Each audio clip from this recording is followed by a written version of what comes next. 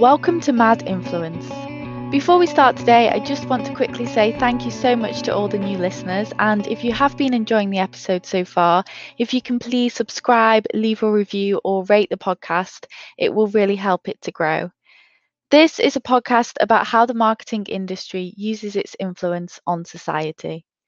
We all know that marketers can have a bad rep. Let's be honest, we're one of the least trusted professions in the world, ranking somewhere alongside politicians and journalists at the bottom of every poll from the last few years. But what about the people who use their positions of influence to spread positive messages, entertain the world, or inspire social change? I'm Helen Saul, I work in brand marketing, and I'm hosting this podcast so that I can speak to some of these people about our role in influencing culture and investigate how we can all use our power more for good. Today's guest is Adam Smith, founder of the Real Junk Food Project, the global initiative which intercepts surplus food and redistributes it to feed people. Since launch in 2013, it has rescued over 14 million meals. Adam was inspired to set up the project after seeing food waste firsthand in his role as a head chef for over 10 years in Australia.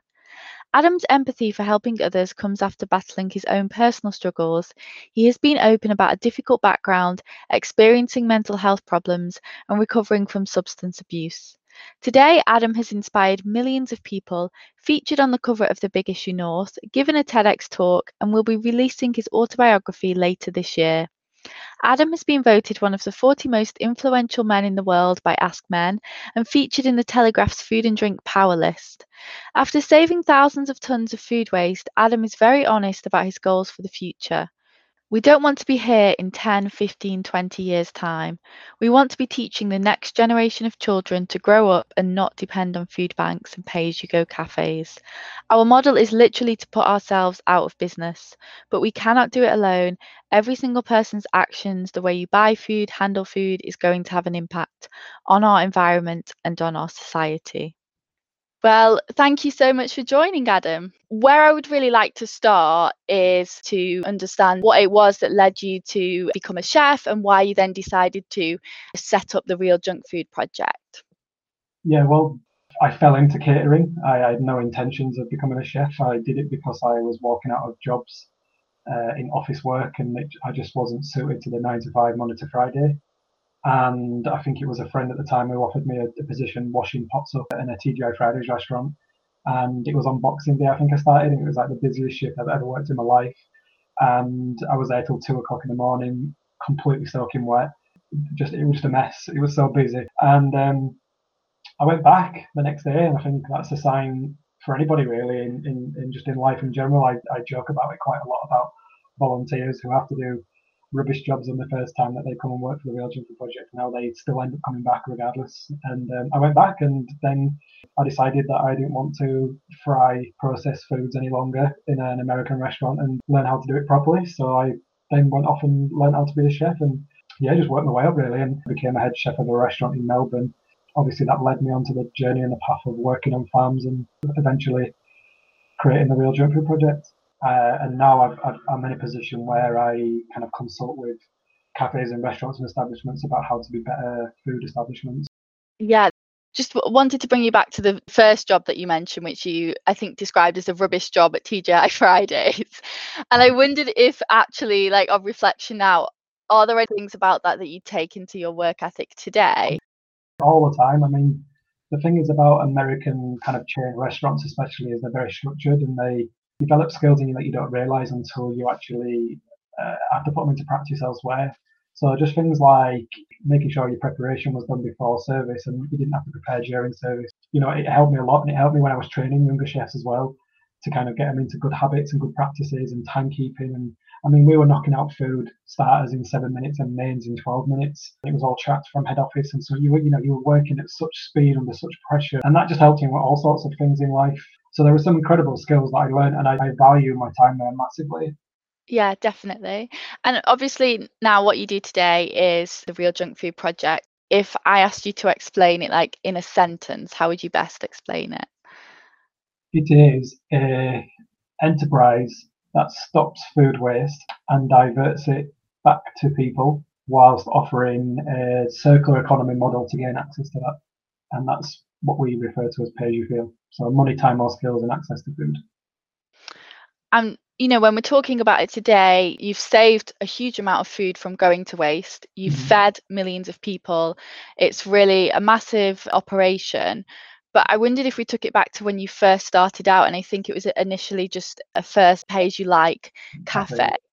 Back then, did you have the aspirations for it to be what it is today?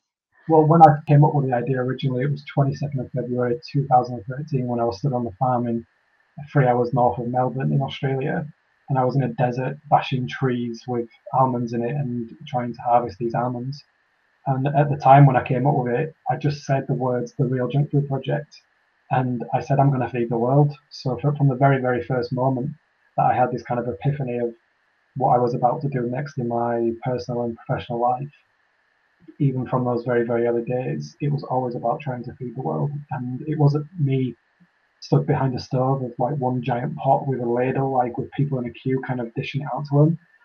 The feeding the world part of it was about how could I educate people and expose the problem so that I could empower people into better positions to try to hopefully, within a generation, stop the levels of waste that were happening, even if it was just about redistributing it. But ideally, I'd like it to become to a point where it's about prevention.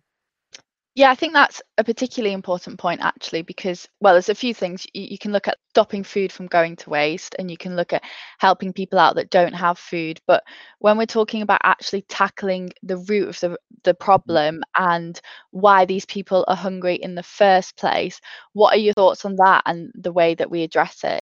So I believe that we don't actually tackle any problems. We sustain both. We sustain the levels of food waste, if not it's increased over my time anyway, and it's probably at the worst it's ever been.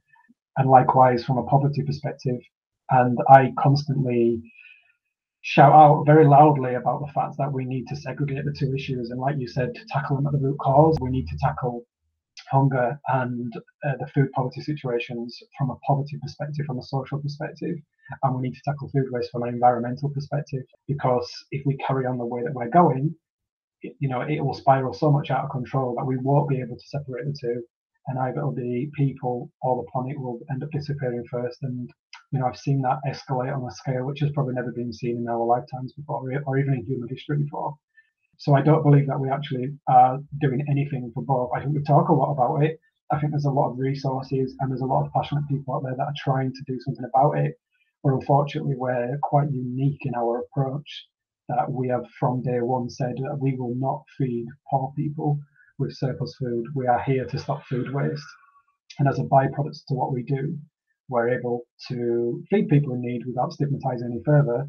And collaboratively, we're able to empower them into situations where they feel like they're contributing to the bigger picture, rather than feeling like they're somebody who needs it because they're poor or vulnerable or in need. And I refuse to do that. So there's a long, long way to go.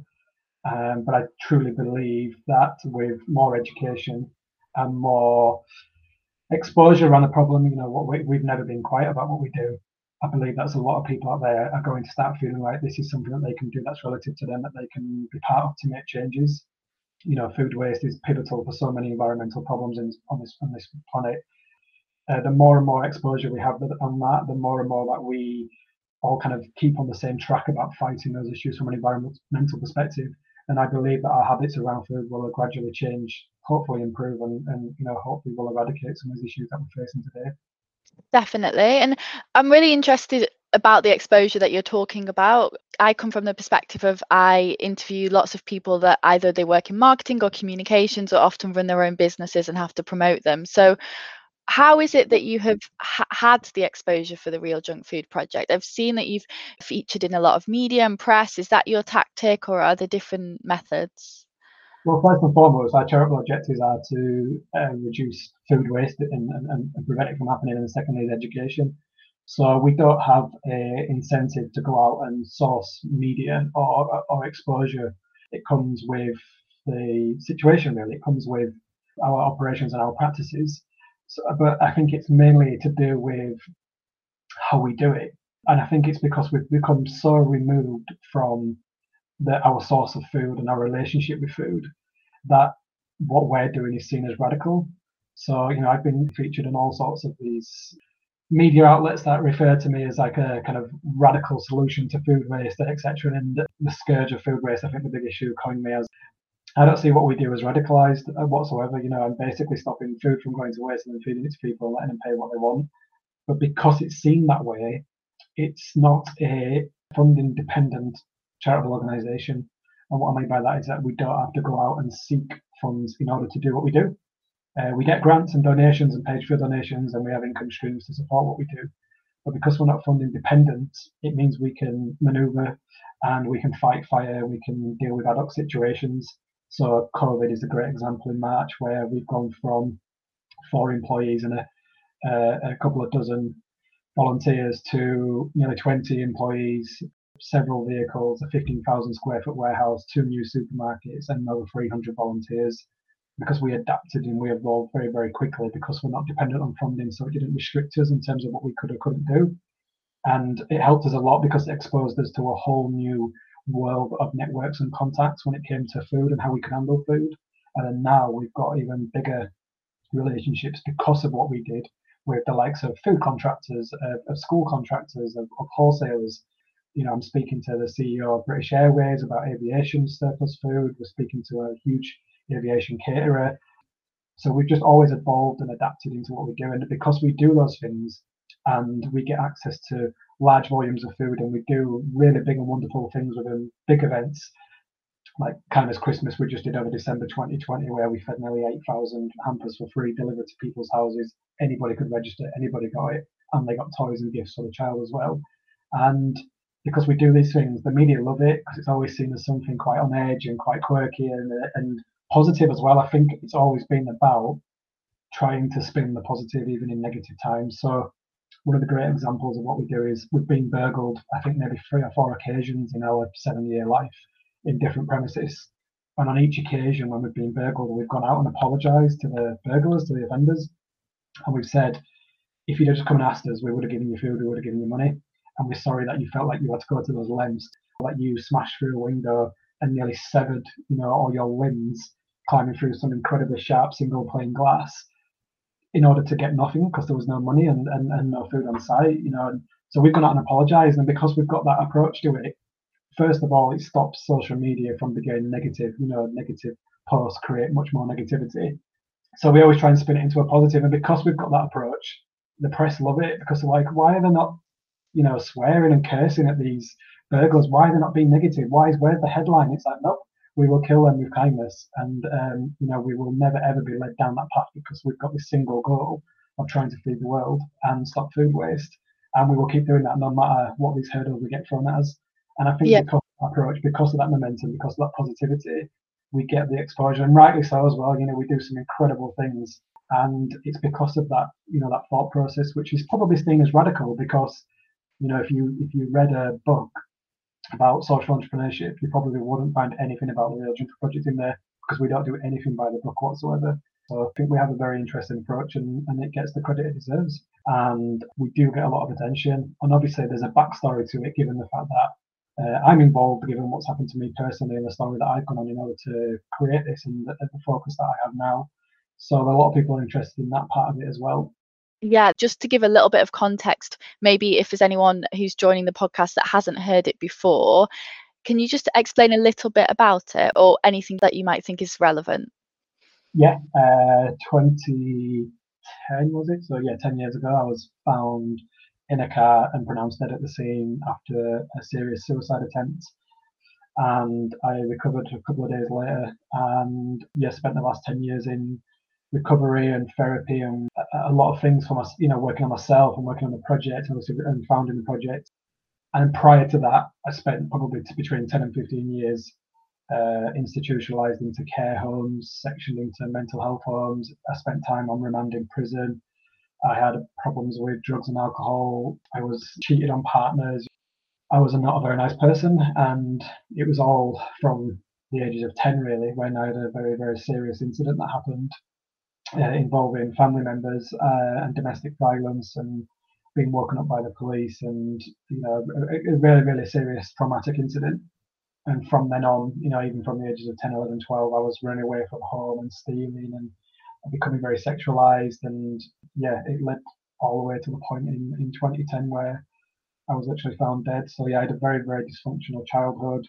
Some of it was self-inflicted as I got older, but it all stemmed back to that single point of trauma that kind of changed my life forever, really. Thank you for sharing that. And I can see why people find your story really inspiring. And I know it's something that you've been open about before online. And I wondered, is it for you important to share it with other people so they can see the story of the things that you overcame to where you are today? Or are there any negative sides to that? For example, do you now get inundated with people that want to talk to you about the same topic? Yeah, I think for me, there was an end. I was found dead, and there's not many people on the planet that have experienced that and still been able to come out of it. And there's some people on the planet that have got to those depths and are not with us anymore. And suicide, especially in men of my generation, 18 to 35, is rife at the moment, and it's a very, very hot topic. And I just feel like the more I speak out about the issues that I had, the more that people relate to it. And I've had some incredible messages, especially after the LinkedIn post that I did about my kind of last 10-year journey and where I was and where I've come to now. It had 5.3 million hits and potential book deal out of it and a film potentially as well, and obviously podcasting with people like yourselves, which I'm incredibly grateful to be invited to. And it's because I think people sense that there's a story here that might inspire and empower people.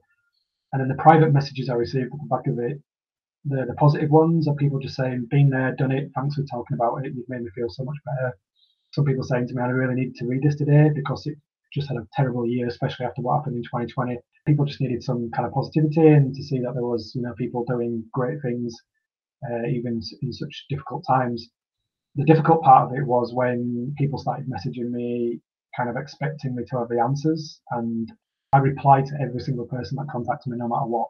And even if it's a spam, I still reply back to it and say, no, thank you. I'm that kind of person, and I always make the effort. And I've had some really interesting messages around people asking me to contact their relatives and stop them from committing suicide. And somebody wanted me to ring up his daughter in America and stop her from killing herself. And I was like, I can't do that. And he was like, oh, I wasn't really expecting that response from somebody like you. And I was like, what do you mean someone like me? Like, I don't have the answers. I'm not a trained therapist. What I'm trying to do is get my story across to show people that there are ways that people can get out of this. And I think what you have to pinpoint is that people just think there's these like get rich quick schemes of dealing with therapy, as though like there's a magic answer or a button that you press and all of a sudden you're in a position like I'm in where I'm probably the best I've ever been physically, mentally, and professionally. But that was a 10-year journey, and I still made mistakes, and I still hurt people. I just didn't allow myself to get back to the position that I was when I was found in that car. Really working on my own mental health, on my trauma, being diagnosed with autism, and working on all the stuff around kind of the condition that I have, and allowing myself to be vulnerable, conflict resolution, all those incredible things that you have to do as a human being that I didn't have a role model for to teach me those things. I've had to go out and learn them and do it by making mistakes. It wasn't an easy journey. I'm just showing people where you can potentially end up if you decide to make those changes, if you decide you want to be a better person, if you decide you no longer want to do the things that you are doing to yourself or to others around you as well. So I think it's really, really important, one, to speak out about it. I think it's really important to put a sense of perspective on it and to get people to understand that, I didn't just instantly change, because I didn't, and I'm still in the process of being a better person. I just am the best I've ever been in comparison to where I was. And to give people an understanding that this isn't just some kind of guy coming out and claiming that he's got all the answers. Yeah, absolutely. And I think it's such an important point that you made about not necessarily having all the answers or indeed any of the answers. I think Yeah. it's more just that people have someone that they can relate to and they can see a story, and then maybe that can make them seek the answers. So thank you for explaining that. I also, when we were talking about that, it just made me think a little bit about the past year, because I know we've seen increase of people seeing serious effects on their mental health as a result of coronavirus. And also it reminded me of something you mentioned earlier in terms of the coronavirus impacting the work that you're doing at the Real Junk Food Project. And I just wondered, in your industry, how has coronavirus affected you and your team? So the food system is an ever constant conveyor belt, and they are constantly producing and constantly manufacturing and constantly delivering and constantly transporting food all over the world. It never stops. And when the original lockdown happened back in March, April time, this conveyor belt stopped, and we intersected a lot of the food, and now there were vast quantities of it. And what it did is it exposed a very, very fragile food system in this country when it comes to logistics. I think we've come to realise now, 9, 10 months later, that this country is pretty much held up by supermarket workers, NHS staff, and delivery drivers. Those people literally keep this country going. And it was really interesting how fragile the food industry really was. So we were dealing with vast quantities, and we were getting 200 pallets shipped to us rather than before we were doing maybe half a pallet, and so the quantities went up massively, and the relationships were opening up and doors were opening up, and we just adapted to it. And there was times, even thinking back now, some of the amount of food that we said yes to when we had no infrastructure and no resources to deal with it properly, and it was turning up on massive Arctic lorries, and we're having to borrow people's forklift trucks and store it outside in a yard, and it was encroaching onto our neighbours' territories, etc. It was just mental. But then it's also about what do we do with the food once we've got it. So we had to evolve and adapt our operations in order to suit the need. And obviously people were not allowed out. So we set up like drive-throughs where we had like hundreds and hundreds of people in cars, and they'd turn up to us and we'd lift the boot, and then we'd just throw a lot of food in and leave a donation. And then we started interacting with software and apps across the country that we could interact with customers. So you could pay £10 or £5 on an app for a box of food, turn up, swipe the app, collect the box, off you go, and we collect all the data for that. To the point now where we're about to set up our own app, and we opened up 2 supermarkets, one in Doncaster, one in Wakefield, and they did some incredible things around providing access to food to people and some level of normality and the interactions, and allowing people in isolation to come out and interact and receive food, and empowering volunteers and those that were furloughed were able to give their time to come and give back. And we created these incredible environments for people to be human again. So these are supermarkets that are supplied with surplus food? Yeah, so we call them share houses. So Okay, it's a social supermarket where you can turn up, do your shopping, and you can pay whatever you want for the food. It's also a collection point for your family boxes. We do what's called a 10 bob shop, which is a 50p store for things that are new goods that are potentially going to waste that are non-food, so kind of bric-a-brac type items. We did all sorts of stuff, and it was just us adapting really to the need out there, but also the environment. And obviously we had to close our cafes and our catering establishments, and we had to cancel lots of weddings and events that we had planned. And everybody did. I'm not saying that we were unique to that. I mean, everybody suffered, especially hospitality. And then we just focused on making sure that all this food that we were getting somehow went out to people that needed it in the safest and most efficient and economical manner. Like I said, to the point now where we've managed to streamline our operations into something that we think going forward will allow people to continue that. And that's just a consequence of what happened with COVID. And it helped us to build up amazing relationships with people that we couldn't even get to. Some of the biggest suppliers and food manufacturers in the world were contacting us and saying, "Look, can you help?" And it was like credit to all the team to be mentioned in some of these conversations. And also as well, the rhetoric coming out of these organizations was very different. Whereas before they were very kind of shy and somewhat scared of even talking about the fact that they had any surplus. And a lot of the bigger charitable organizations dealt with exclusive licenses where they wasn't allowed to mention where the food had come from, or they had to remove certain packaging so the public weren't aware of where the food was come from. Whereas kind of COVID onwards from March 2020, they loved shouting out about it, and they loved the fact that we had all this exposure and all this media attention, and we were very, very loud in our social media, and some of our posts were getting anything up to 1 million hits. And they wanted us to go out, and they were kind of encouraging us, and somewhat being slightly forceful to tell us to tell the world that they were not wasting food and they were giving it to Real Jumper Project, and they were allowing us to do these things with it with no stipulations attached, which was something that was very new to us.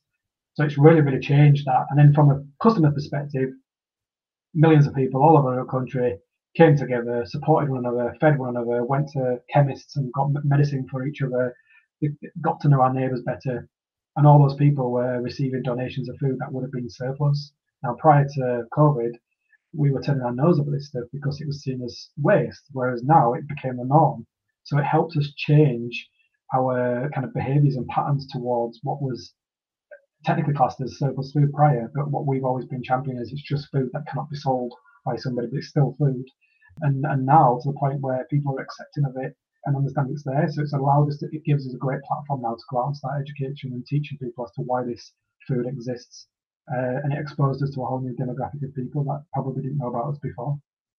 Absolutely. And I think it's amazing that in the year where you've had, obviously there have been negatives, but there have been so many positives and new things that you've set up as a consequence. You just mentioned actually that you are doing really well on your social media, and I've seen like your Facebook page in particular has a lot of followers, and I wondered if there is like a strategy there about reaching people and getting your message out there.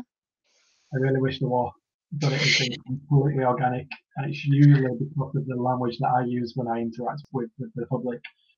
I know how social media works. I've been doing it for the Real Jumper Project myself personally for the 7 years now since it started. I've been managing our Facebook accounts, and I've only recently handed over Twitter and Instagram. But Facebook especially, we've always had that really close engagement with the general public through the posts that we put out there, and I've always been quite tactical in terms of the language that I use. So rather than trying to do it in order to gain followers and likes, we did it in order to try and gauge exposure of the project, but because we have food that we need people to come and help us with. So our language was, please come and help us by getting this food, because otherwise it'll go to waste. And we really need you to come and help us do that. So we need as many people as possible. So please share it and tell everybody about it. And obviously, if people see food and they think, oh wow, I can go down and like get a car full of food and just give a donation. I'm going to tell so and so, oh look at this, and and that happened organically. But it was because of the kind of tactile language that we used to encourage people to do that, rather than tactically going out and trying to create these posts for that consequence. And obviously with the media as well that we post out there, and because we're very, very connected to people locally, people are aware that we're not just a group of people who hide behind a logo. They know who the people are, they're connected with them, they're friends and family with them, and when you come and volunteer, you're also part of that as well. And I think social media it's been good in the sense that it's allowed us to do that and grow and expose, and it's a free tool. It's incredibly good.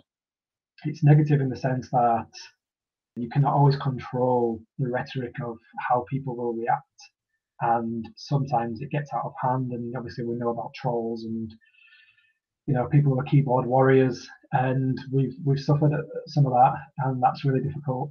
And it's also really difficult as well when the perception of what you do and this sense of entitlement that we have, especially in the UK, is very, very hard to manage. And we've had to make mistakes on social media in order to make sure that we didn't do it again. So, for example, when we did our boxes, we used to take a picture of the box every day of what you would get and put it on social media, and people would then complain because they didn't get something that was in the box. It's like, I didn't get that custard when I got my box. It's like, that's because there's only one of them left, and that was just the one that we had for that bloody picture.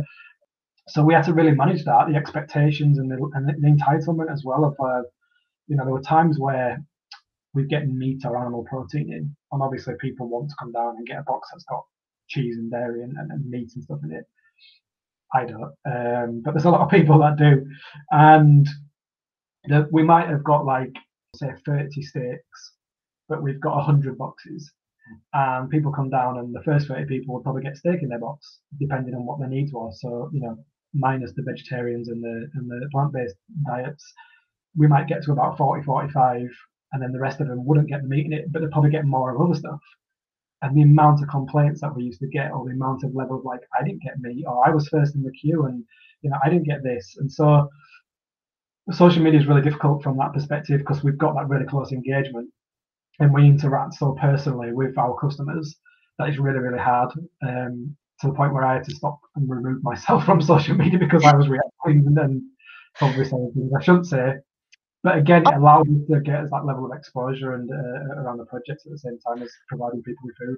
On the same subject, I wondered, did you ever also have to deal with either backlash or an effect from other stuff that's going on that isn't related to your project. So for example, we know like in the news at the moment there's been a lot about the school contractors that have been delivering food to people on free school meals that hasn't been adequate.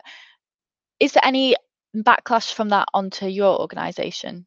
Yeah, I mean, everything that happens around the world, we have been involved in.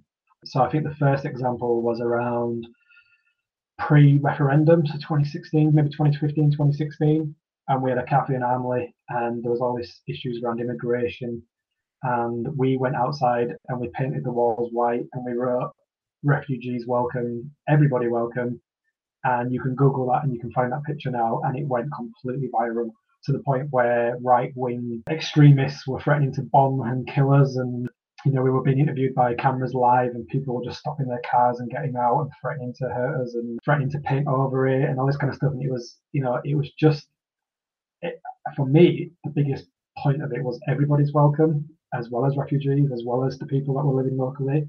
We wanted to get the message out that this was an inclusive space. It backlashed in the sense that we probably polarized a lot of people because of that message, but it definitely gave us a lot of exposure. And it's happened since then, really. And anything that goes on politically and around the world, where it's to do with injustice from a social perspective, racial injustice, to things like Black Lives Matter, and anything else that happens politically around the world, somehow ends up revolving around what we do socially and environmentally. And yeah, the school meals thing, we've been working with schools since 2016. I think I have a very, very good understanding of what happens in schools and how and why it works in the sense of food provisions. We have become so focused on the amount of food that people are receiving, not the fact that people are in the positions where they're having to receive it. So why are families going hungry? Why are children turning up to school hungry? Why can't parents put food on the table? Rather than focusing on a picture of maybe a lack of food or something that wasn't of a decent value. And we've been working with schools, and I know head teachers personally as friends, as well as been working with some on a professional level for years now. And schools have become so dependent to provide above and beyond what they do academically, to the point where teachers are absolutely exhausted because they've become social workers and food providers and therapists with no extra training or no extra budgets. They've just done it as human beings, and because they're at the heart of our communities, the expectation is that they just carry on providing that, from breakfast clubs to after school dinner clubs to further provisions during lunchtime to becoming food banks. And we all kind of want to judge a picture because we felt like it wasn't as much food as what people should receive, rather than going, hang on a minute, why are schools having to do this? Why are people put in positions where they're having to go to schools to receive food? Like, why are they not in a position to purchase it themselves? Why are they not in a position to gain access to it in maybe a much more, maybe a less stigmatized way? Why should people have to do this? And we don't focus on those things. And I know the reality of what happened during this period. Some of the posts that were going around on social media were not entirely accurate. A lot of the catering suppliers were tarred with the same brush. I work closely with two now as a consequence of that, who have gone above and beyond to provide not only enough food, but also nutritionally balanced food, fruit and vegetables, and good quality and good value products. And looking to work with us even further, not only to redistribute surplus food that may come about in the future, but also to look at prevention and much more kind of ethical, responsible access to food, which is incredible. But there are some companies out there that made profit off of it, and they probably made a lot more because of the amounts that they were providing to families. And rightly so, they should be called out. But unfortunately, the whole industry was called out, and it wasn't the whole industry that was doing that. But I just think it just took our focus away again from what is going on politically, where there are families that are struggling, and some children are going to school for their school lunch, and the last time they had a hot meal was their school lunch the previous day. Nobody's going, actually, instead of just dealing with plastering over the cracks and dealing with the immediate problem, when are we going to start coming up with solutions to stop this from happening in the future? Because I can guarantee you right now, Ellen, that December 2021, the same thing is going to happen when children go on their Christmas holidays. There will be an issue around holiday hunger. There will be an issue around school vouchers. There'll be issues around children and families going without. It will continue to happen year on year because all we do is plaster over those cracks. I think what's happening now is because of the relationships that we've started to forge with suppliers, contract caterers, and people that are aligned with our principles and our ethics, hopefully we can start being the catalyst for some kind of change. But politically, nothing's going to happen unless the government decide it's going to do, and nothing's going to happen whilst people are still making profit. Because unfortunately, when retail and the food industry is making profit, one, they don't care about who gets what, and secondly, they definitely don't care about their waste, because food waste will definitely stop tomorrow if some of those profit margins were hit a little bit more heavily than what they have been recently. Yeah, definitely. I think we've not actually got that much time left now, so there's a couple of questions that I always like to finish on for everybody. First one is just, what are your plans for this year in terms of personal plans, in terms of plans for the Real Junk Food Project? Anything exciting coming up? Yeah, so we streamlined operations. We hope to launch an app soon, and we will hopefully be going national in 2021, which means we'll be creating hubs up and down the country that people can have access to food through people locally, which will hopefully be financially incentivized as well through the model that we're trying to create. So that's really exciting for us. And, you know, we will come out of this situation, and when we do, we'll probably at the front line to become one of the nation's largest environmental caterers, because we've got all the infrastructure in place and still got the personnel in place. And obviously the hospitality industry was hit very hard, and we necessarily wasn't. So we're in a very, very good position to hopefully be at the forefront of that coming out of this pandemic. Personally, there's a few things. I'm working on a few little projects. I've been invited to some projects at local authority and government level, as well as I think I've got an idea to get rid of homelessness forever. I suffered as homelessness as a kid, and I think I've come up with a project that might hopefully solve homelessness. So I've got that. Yeah, I love that you just casually dropped that on the end. Oh, I think I've got an idea to solve. Just casually going about, stopping homelessness, solving the world's problems. But yeah, I've just moved to a new house. I've got a young family, and I'll be spending more time not at work and having more time to myself and to my family and enjoying that. And like I said, writing a book, and who knows, a film may come out of it as well, because we've had a few inquiries. Yeah, so it's just really exciting, really exciting year for us. I'm quite proud of the fact that 2020 was a very good year for me personally and professionally. We dealt with the consequences of a global pandemic, and we came out on the other side in a better position. And hopefully that will inspire and empower people to also think that they can do the same as well. So yeah, 2021 for us is looking very positive. Absolutely. And that kind of brings me up to what I was going to ask you next, which is just if you could give any advice to anyone that was either starting out their career, or if it was maybe if you could speak to your younger self, knowing what you know now, what advice would you like to give? Well, I'm glad you said what advice, because a lot of people say to me, what would you say to your younger self if you could go back? And I always say I wouldn't say anything to him. I'd just give him a hug.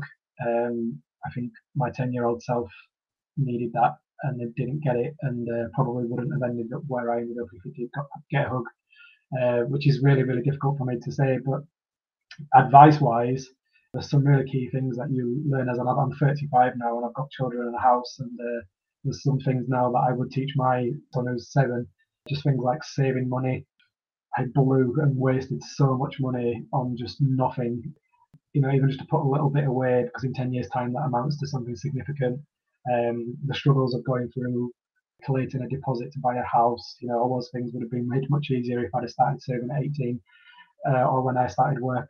But also, just like, I think the message that we're trying to deliver as a project now around kindness, I do a lot of speeches around it and what it means. And first and foremost, what kind of catches people out of it is kindness for us isn't about how we interact with each other and being kind to the planet, being kind to animals and all those kind of things.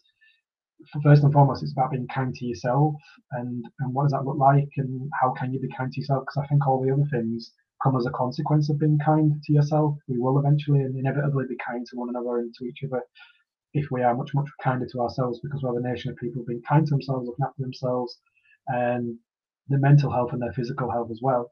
So I think I would go back and just say, like, focus on those things, and there's no need to go into self-destructive mode. And a lot around censoring. I do a lot around work on trauma in young people, and I do a lot of research and reading on stuff. It's really interesting what they're doing in other countries, especially in South Asia and across Europe, about how they really focus on mental health in young people and about kind of nurturing their mental health before they start nurturing them academically.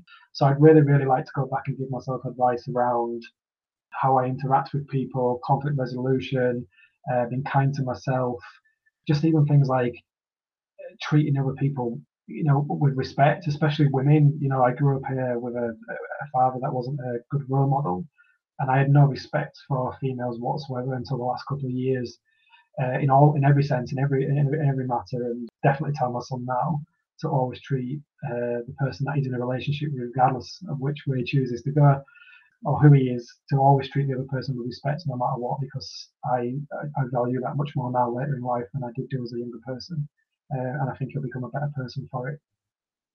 I think they are all really, really good pieces of advice, and especially they all kind of link to your main point about being kind to yourself and looking after yourself first, and then I guess everything else follows. So thank you so much for speaking to me today. I know that you are very busy. If people want to reach out to you, where is the best place for them to contact you? So they can go to our website, so trjfp.com. You can find my links and my email address on there as well. Social media as well, all platforms we're on at TRJFP Project. I think it's classed the handle, but I have my own social media page as well that people can reach out at Adam Smith, or Mr. Junk Food Chef as well is the one that I use for my Twitter handles, etc. as well. But yeah, I'm quite an accessible person, and so is the project. And I guess if they just type in man who feeds people with waste food, they'll eventually find me, because that's what generally people only seem to land on is small. Thank you so much. No, thank you. I appreciate it, Helen.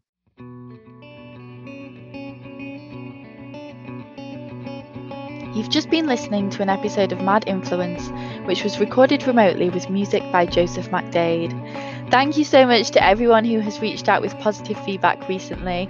If you do get a chance, it would mean a lot if you could please rate and review the podcast, as that will help other people to find it. Next Friday's guest is someone who has had an incredible 50-year career and has been interviewed by the likes of the Oprah Winfrey Show, Time, and the New York Times, and they will be here chatting to me on this podcast. If you subscribe to Mad Influence, you'll be the first to hear it.